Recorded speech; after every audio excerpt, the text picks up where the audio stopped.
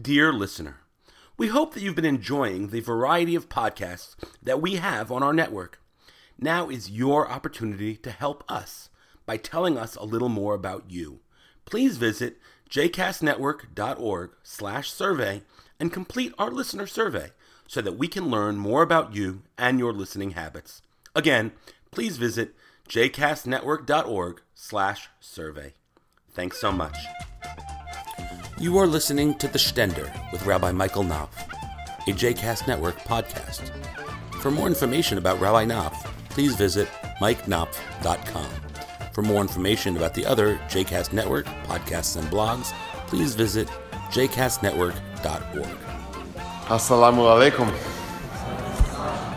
Adira joins me in expressing what an honor it is to be with you this evening. I'm deeply grateful to the organizers for their generous invitation, for all their holy work on behalf of the local Muslim community, for a more inclusive Virginia, and above all, for their friendship.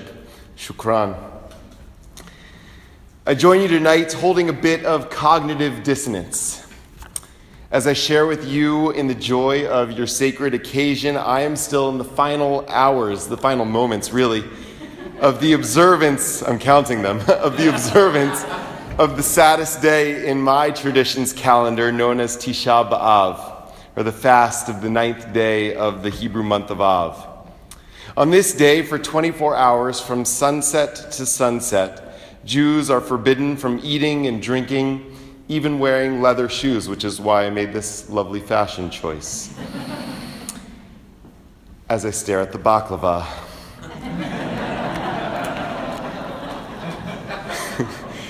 Here's something that was not on the list of ironies in that famous song.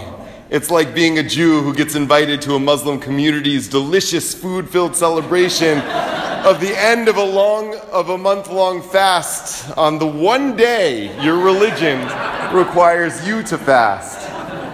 Isn't it ironic?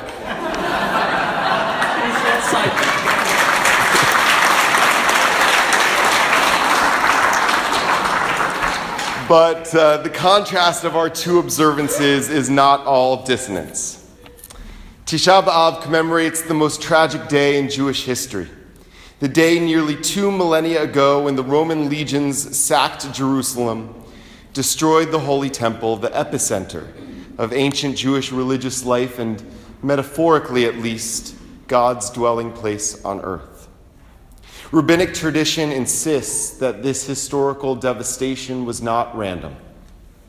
Rather, ruin was the result of Jewish society being mired in what they called sinat chinam, unfettered hatred. When the rabbis autopsied their people's trauma, they concluded that hate leads to ruin.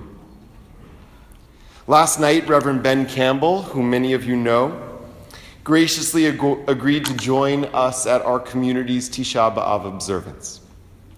We were also blessed to have Dr. Damaj there with us. Reverend Campbell reflected on the prescience of that rabbinic teaching, reminding us that above all else, the ancient Jewish temple symbolized unity. In antiquity, the children of Israel were a disparate collection of ethnically similar tribes. The temple would become the place where they would all meet as one, where they would be reminded of their fundamental brotherhood and sisterhood. Having one central house of worship reminded those ancient Jews of God's oneness, a belief that implies the shared parentage not only of all Jews, but also of all humanity. Reverend Campbell pointed out that it makes perfect sense for the rabbis to claim unfettered hatred brought about the destruction of the temple. Disintegration, or as he put it, disintegration, is the natural result of our refusal to integrate. The symbol of oneness can only be torn apart by rampant separateness.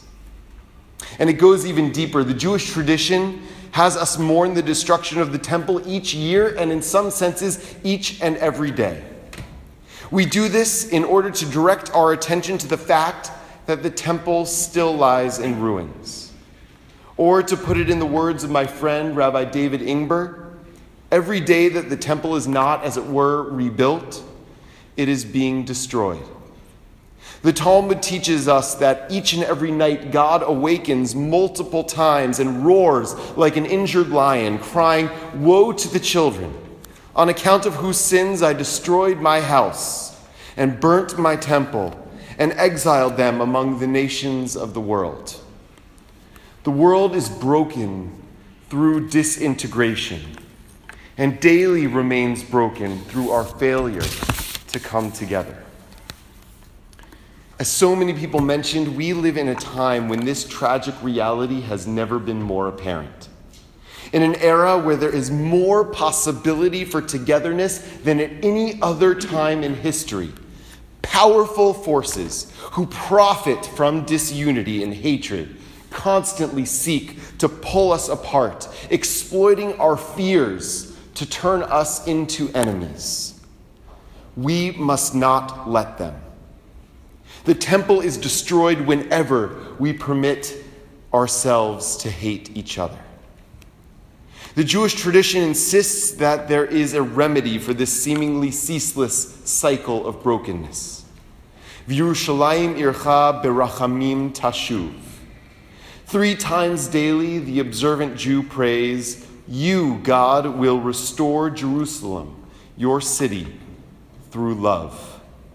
If destruction occurs because of disintegration, then redemption can only be brought about through integration, through unity, through togetherness, through love.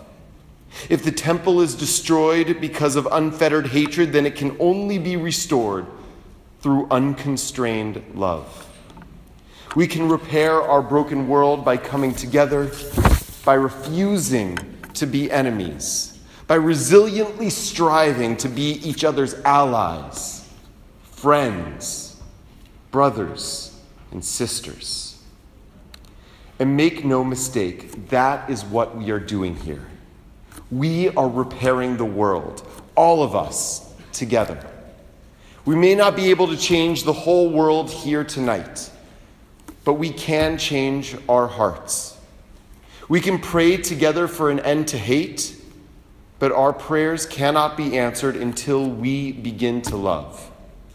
We can pray for redemption, but our prayers cannot be answered until we become agents of that redemption. Tonight, we model the kind of togetherness and unconstrained love we want to see in our country and our world, and commit to being agents of that redemption. It may not repair all that is broken, but it is a beautiful start. So in that spirit, it feels fitting to close with this prayer. It's a prayer by St. Francis, because to me, nothing says togetherness like a Jew sharing a Catholic prayer at an Eid dinner.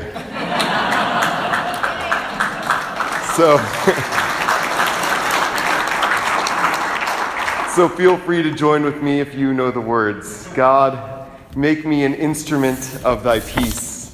Where there is hatred, let me sow love. Where there is injury, pardon.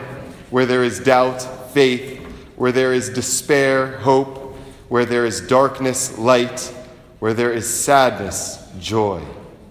Od yavo shalom aleinu ve'al kulam. Salam. Peace will yet come upon us and upon everyone.